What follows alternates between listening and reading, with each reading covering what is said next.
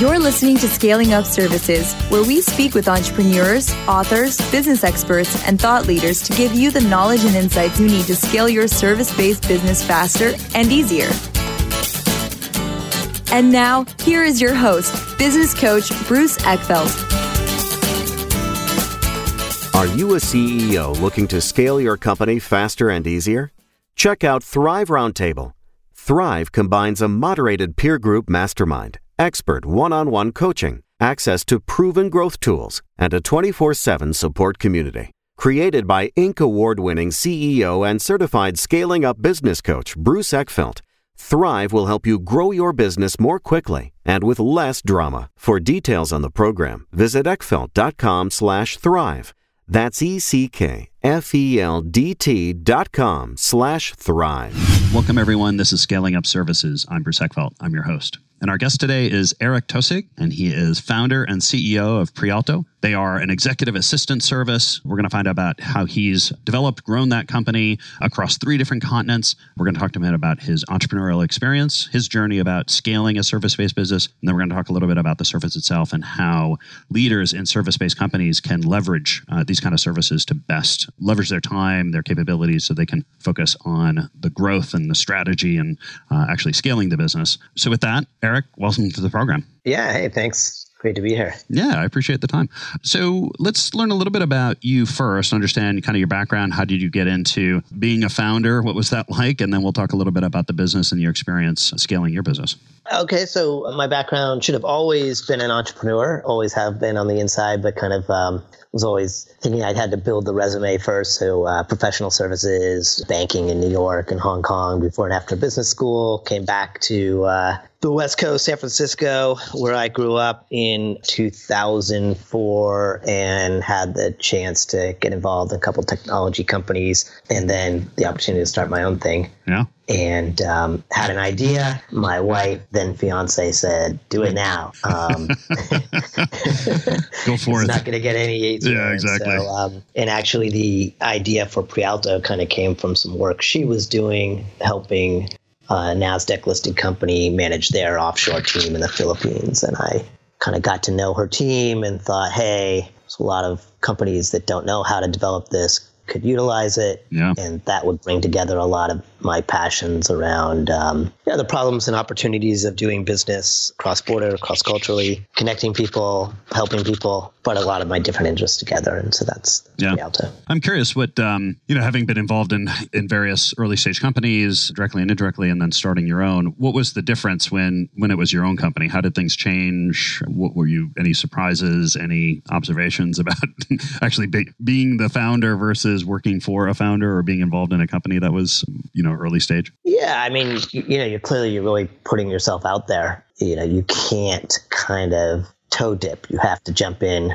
with your full self and you need to recruit and develop a team that's going to do that with you. And so you're attached to the entity in a way you're just not if you're kind of, hired into a larger company. Yeah. Yeah. And how did you go from kind of this initial idea? So you had some insight around where the needs were, where the problems were for some of these companies that are working with these types of teams. How did you go from kind of the insight to actually, I guess getting your company up and running? What was the first kind of stages like? Where did you find your initial clients? What came first, the clients or the team? Tell us about that process. Well, it was very iterative. I did have a team first before clients and built a little bit of infrastructure and some connectivity that was a little bit harder to build back then. So this was just as smartphones were starting to get traction and not everybody had realized that communication costs were going to, effectively zero, meaning you can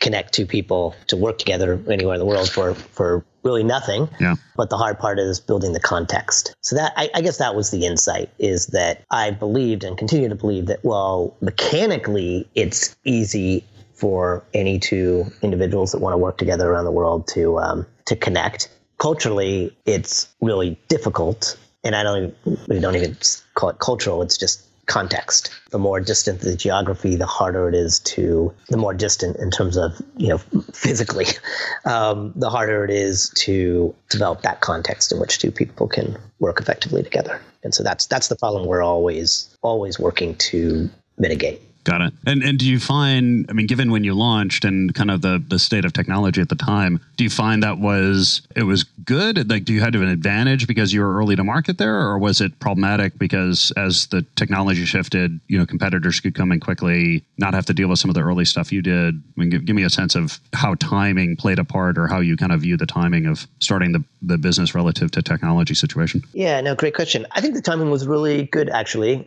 because it allowed us to learn a lot before people became so accustomed to working remotely as they are today. But even today, huge numbers of people are working out of their homes in a way that they weren't back then, and the numbers of those people continues to grow. It's still not super intuitive to people that they can just effectively work with somebody far outside of their community. So the market's just expanding, and as we get better, we can take advantage of that expansion. So that's been really good to us. And strategically, how have you kind of positioned, or what's been the evolutionary process for figuring out exactly what your kind of service is, what problems you're solving, who you're solving it for? Talk to us about kind of positioning and core customer and the niche that you've effectively carved out. Yeah. So today we have two very different niches. One is what I built the business on at Bootstrapped, which is kind of your solopreneurs to very small businesses. So people that they're somebody that's left a large professional services firm, maybe taken a couple of clients with them, hung out there on shingle, and they're used to having, at the firm they've come from, they're used to having the kind of support services that we offer. And I know that world well, and I enjoy talking with those people and helping to solve their problems, and we're really good at it. The other half of the business, and probably more than half today and growing, is similar types of people, but who are still in those larger professional services environments. So large insurance companies, we've got a couple of NASDAQ listed companies that have a complex enterprise sale and, expensive salespeople that the company doesn't want to have kind of poking data, sticking data into they want the visibility, they want the helpfulness of a CRM, but they don't want their executives sitting there, twiddling and figuring out the, kind of turning the knob. So we're good at doing that on their behalf, and then everybody's happy. Yeah. So you kind of better free them up, or take away the tasks that are taking up time for them that are kind of low level, so they can focus on the higher level work. Yeah. So anyone in a large firm that's in a business development or sales role, their real magic is, originating a relationship and managing that relationship through a transaction. It's not kind of being a data entry clerk. And yet there is, there's some important work around that data entry, and it needs to be done thoughtfully and strategically, but we can do that for them. And the way a lot of companies try to solve this problem is just, yelling at folks and saying, "Hey, get your information in there, and if you don't get it in, you're not going to get your bonus or something." And with us, they're giving them something that's very cost effective, and it supports them. It's like, hey, we're going to give you a support person or Prialto support team, and that's why everybody's happy. They get the data. How those are, while I can see the service is very, very similar, the type of client, the sales process, the value proposition, who you're actually selling to seems a little bit different. What do you need to do differently when you're approaching these two different markets? And then how do you kind of, I guess, operationally then, is this two different teams? Does the same team service both? How do you kind of make it work from a market strategy point of view and then an operation point of view? Yeah. So today, both niches are very important to us. Those smaller businesses are shorter sales cycle. Often somebody comes to us with a lot of pent up demand, and so they're ready to get started right away. But then, the other side of that is their business can change very quickly on them and ebb and flow. And so, we just naturally expect a higher attrition rate. The enterprise sale is, where we're doing pilots on, 4, 5, 6, 7, 8 executives, and then, often supporting 10 to even, 20 executives across a firm. That's a considerably longer sales cycle. It's a very, both sales are very consultative, but when we are working to support a larger enterprise, we're looking at it in the context of, of their entire business. So it's just a lot of stakeholders and a lot more conversations. Yeah, I can imagine. And how, I guess operationally, is this the same team, or do you have two distinct teams? teams? Do you have different people that can do either niche? Well, it's different salespeople, but the service platform is the same. It's just simply that when we're supporting the larger firms, we can apply more resources from the same service platform, but it's just that the knowledge sharing that happens on the service team is more robust, and so there's just a lot more we can bring to the firm that we're supporting. Yeah, it makes sense. And historically, I mean, you started with the solopreneur or working with the independent consultant kind of solopreneur folk. When did you realize that you could provide this other service? How did that process, or strategically, how did you make that decision? How did you start it? What were some of the challenges? Yeah. Well, a larger enterprise sale is, like you said, it's very different than selling to an individual. Decision, just the decision, when there's more than one decision maker, it just gets more complex. The sale is more complex. It's the opportunity. We were in the San Francisco Bay Area when I started the company. So there's, just so many companies you can go and talk to. And so you just, you go and you talk and you listen and you figure out what people need and want, and you get a sale, you do a case study. So it's, just a lot of grit more than anything else. Yeah, I think, for the entrepreneurs out there, I said those are the two niches today. We did do a very big pivot early on, so that I think it would be good for entrepreneurs to know about. So we started the company just before the big financial crisis. And at that time, things were really frothy. And so we imagined starting a really kind of low price point service to kickstart the business. And the thinking was, hey, a few $100s a month, if you do, a couple of neat things for a high velocity executive, they're just never going to cancel.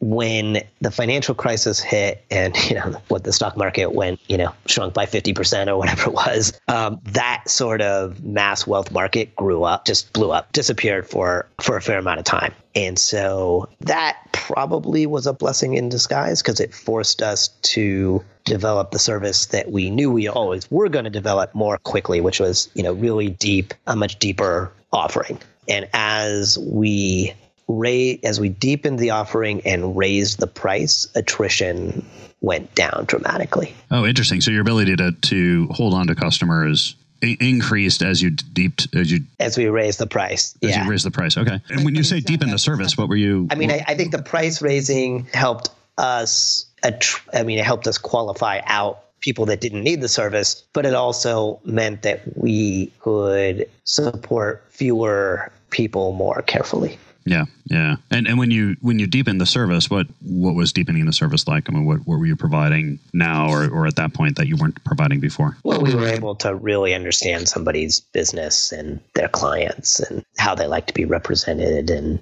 really be much more of a strategic partner to the professionals that we were supporting. Got it. So you could actually sort of key into their operations and speak on their behalf or represent them more accurately to do more detailed work. Got it.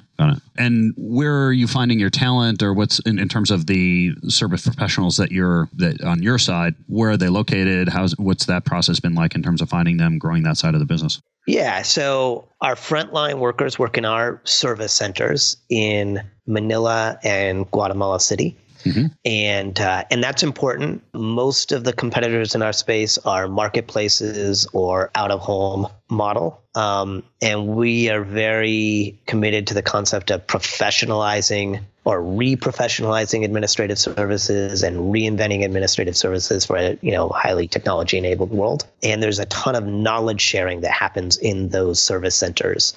Physically, they look a little bit like a call center, but the behavior is much more like a professional services office. That people are walking around, they're solving problems with each other, they're sharing knowledge, all on behalf of the companies that we support. So that's our frontline workers and their direct managers. And then onshore in our Portland, Oregon headquarters, we have sales, marketing, but most importantly, our engagement managers who are kind of process architects. So they're the ones that are understanding the workflow of we call our customers members, our members in the accounts that they sit in, and helping really do the heavy lifting of creating the context and training the inline support, the end support person on those processes. Got it. So those folks can really sort of sit down with the business and understand exactly how the workflow, takes place and what the rules are, what the needs are, and then they can kind of map that and then train your administrative staff to actually execute against that.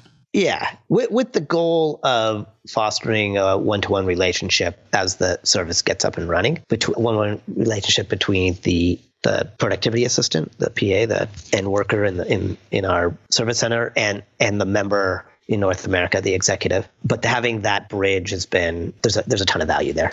Yeah, I'm sure. What have you noticed in terms of your best customers? What do they like, or what are characteristics or qualities that you've come to learn around, your best or your ideal, your core customer? How do you identify them? What makes them different from other customers? Yeah. So the baseline is they need to be what I would call process respectful. Okay. What I mean by that is, I founded the company to support people like myself. So I'm pretty strategic. I'm running around doing lots of different kinds of things, and I'm not necessarily the most process-oriented person, but I respect process. And so I built a company of really process-oriented people. And so you need to want to be supported by that. Now, I used to think that if somebody was really process-oriented, that they wouldn't get as much value from us. It turns out that those people also get a ton of value, and they just love what we do because we get how they're organized, and they like that we're taking a process they already have and further optimizing it and continually innovating on it. And on the flip side, in terms of your employees, what have you noticed that makes a great employee? What have you done in terms of recruiting and interviewing? How do you identify and attract the right talent that's going to be successful in this model? Yeah.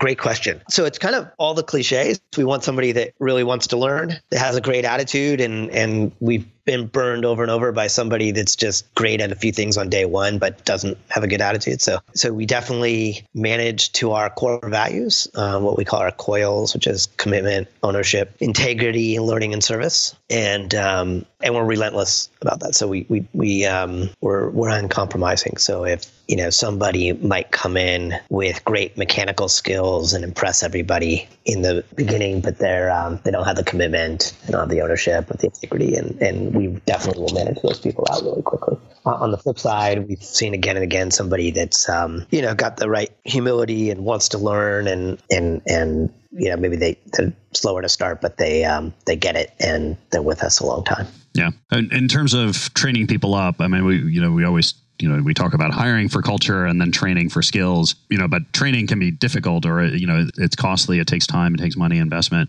How have you, I guess, what have you found in terms of what you can train for, what you can't train for? What's the process like? What have you learned around being able to kind of train people up that have the right cultural fit, but don't necessarily have the skills? How do you go about doing that? So we do invest a ton in it, but it's worth it because we've got great customers, and if we can train somebody up, it can take a while, and yet the ROI on that training will be really high. So a bunch of upfront training, and then again, because they're in our centers, there is a ton of learning that happens through almost through osmosis. So it's very much a professional services model where they're being kind of mentored by people who have been here, been with us a long time. There are some interesting things. I mean, we have customers come to us, or potential prospects come to us and say, is the person going to have an accent? And we're like, yeah, they are going to have an accent. Just like if you walk around San Francisco or New York, half the people you work with have an accent. But people really, when people are asking about an accent, most often they are consciously or unconsciously drawing upon the experience they've had calling a customer support for their bank or their computer company, and getting a person offshore who doesn't listen to their questions. And it's not the accent that they dislike, it's the poor listening skills. And so it's when you ask the question and the response is a non sequitur. That's what's painful when you're talking to somebody offshore. And so we actually filter much more for listening skills and, again, desire to learn and desire to listen and curiosity than we do for accent. And that's been important. We've got people with pretty strong accents that are got a great attention to detail, solve problems, and are terrific at support. And we have people, maybe because they went to high school here or junior high or something, who have perfect American accents, but are dropping balls all the time. Yeah, that's an interesting one, because I think it happens in so many levels in business. Is you kind of over optimize or you over select for certain criteria, and in that chew up time, money, resources, kick out candidates in terms of process. When you really, what you need to do is look at sufficiency, right? Like, yes, they need to be understandable. It's not that they need no accent. It's that I need to be able to communicate effectively, up to a point or up to a certain level. And then after that, more capabilities is not worth the additional cost and complexity in terms of finding folks. And then it allows me to find other folks. So you can probably find, talent. There's probably talent out there that kind of fits this, this sliver of needs that you can leverage, whereas other people are going to be, letting some of those posts go or not hiring them because of accents, when in fact they can actually be really good employees. Yeah, very much. And that's our value in the labor market. So, we're operating in places where, and it's kind of the other half of our business, got two constituencies, and they're honestly equal, which is, we've got our customers and we've got the people that deliver the service, and we have to make, and those people really do have to be equal. And so we kind of have a social mission as well. And it's, we go into these markets where a lot of bright young people are answering angry telephone calls all day for a bank or a computer company. And, that's every call they pick up is a different person. So it's very transactional and very unforgiving. And it's generally focused on, one or two very specific skills, like they're not usually problem solving. So it usually is just their voice. And we take people out of those environments and we give them a direct relationship with 3 or 4 North American executives where they're learning real skills. They're really getting insights into, international business and picking up real skills, and they're solving problems, and they've got a lot of autonomy. That's not for everyone. So there's a lot of self-selecting that happens, but the people who want that environment, they have a great experience, and we see the learning curve. We see people develop incredibly quickly. Yeah. Well, and I think you point out, a concept or an idea that I think is really important for service-based businesses. And I don't think people think about this enough or think about it this way enough, which is, every service-based business is really a double-sided market, right? You're trying to find customers and clients, but you also have to find talent, and, you have to have a strategy, right? You have to have an offering to the talent side to attract them, to retain them, just as much as you need, a strategy on the client side. Tell me more. You mentioned this, you've got a social mission, or you're looking at more than just, kind of creating a job. What do you do, or I guess what are some of the things you do when you come into, a market like this or a community like this to be attractive, to be different, to be, compelling proposition for these folks? And you mentioned some of the, the work that they do is more engaging, more, is less, I guess, mundane. What are some of the other things that you do to make it attractive for the talent side? Well, I think it's where we spend kind of the majority of our gray matter. So we're always investing and thinking about, what's going to be compelling work environment for them. How can we be a great place for them to grow? And so, we're using a lot of the kind of happiness at work and positive psychology models that are being applied in North America. So we're big fans of that, kind of the Daniel Pink model of, autonomy, mastery, and purpose, but also sensitive to the fact that, they're in environments that are, this is not kind of Wall Street or Silicon Valley. And so you can't just kind of retrofit those models onto our work environment without some thoughtfulness. Yeah. And tell me about, companies that have, are looking for these kind of services of, whether it's the solopreneur, independent consultant side, or organization that can see the ability to kind of leverage their, highly paid experts by surrounding themselves with a team like this. What are some of the things you need to think about, decision points, things you need to do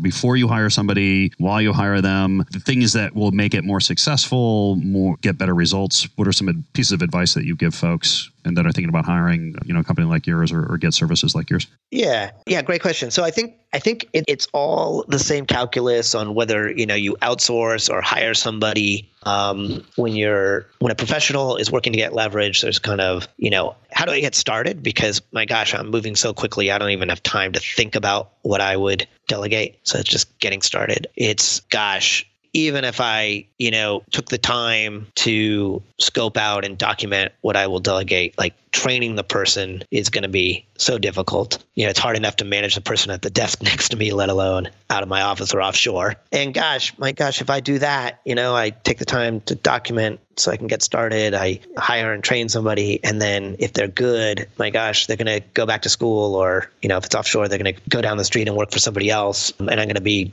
back to square one. And so, we're set up to, we've been doing this a long time at this point. We have, hundreds of thousands of hours of support experience. And so we can kind of help somebody quickly deduce what they can delegate. We can do a lot of the training on their behalf. And then we're going to help maintain continuity. So we don't just train one individual support person. We train a team. We document everything. And so, whether it's us or somebody else, I would be looking for somebody, or whether it's a firm or an individual who understands all that. So you'll get, especially at kind of the administrative layer that we operate, you'll get a ton of individuals that you can contract with through a marketplace, or firms that are just kind of putting a body in a seat will tell you, hey, they'll kind of say they can do anything you ask. So I just be really wary of somebody that says yes to everything, and make sure they're asking good questions and that they're being honest about what is easier and harder to delegate, and how long things take to get started, and what's going to be required of you as a customer to be successful.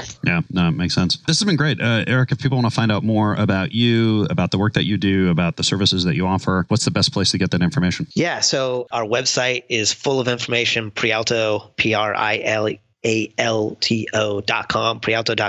Our blog, we take it really seriously. We're not, it's not just clickbait. We live and breathe this stuff, and it's a great resource, I think, whether you are going to, hire us or anyone else. Great. I'll make sure that the link is in the show notes so people can click through and get that information. Thanks for taking the time today. I think this is it's an interesting topic. I think it's, obviously, huge in terms of business these days of how to kind of find leverage, use resources like this. I like the approach you're taking and really kind of looking at it as a professional services model. So, this is good.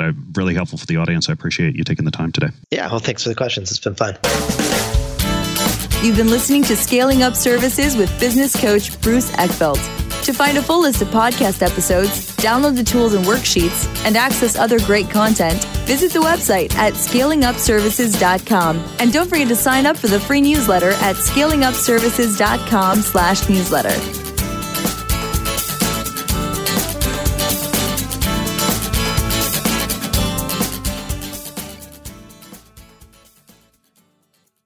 This podcast is a part of the C-Suite Radio Network.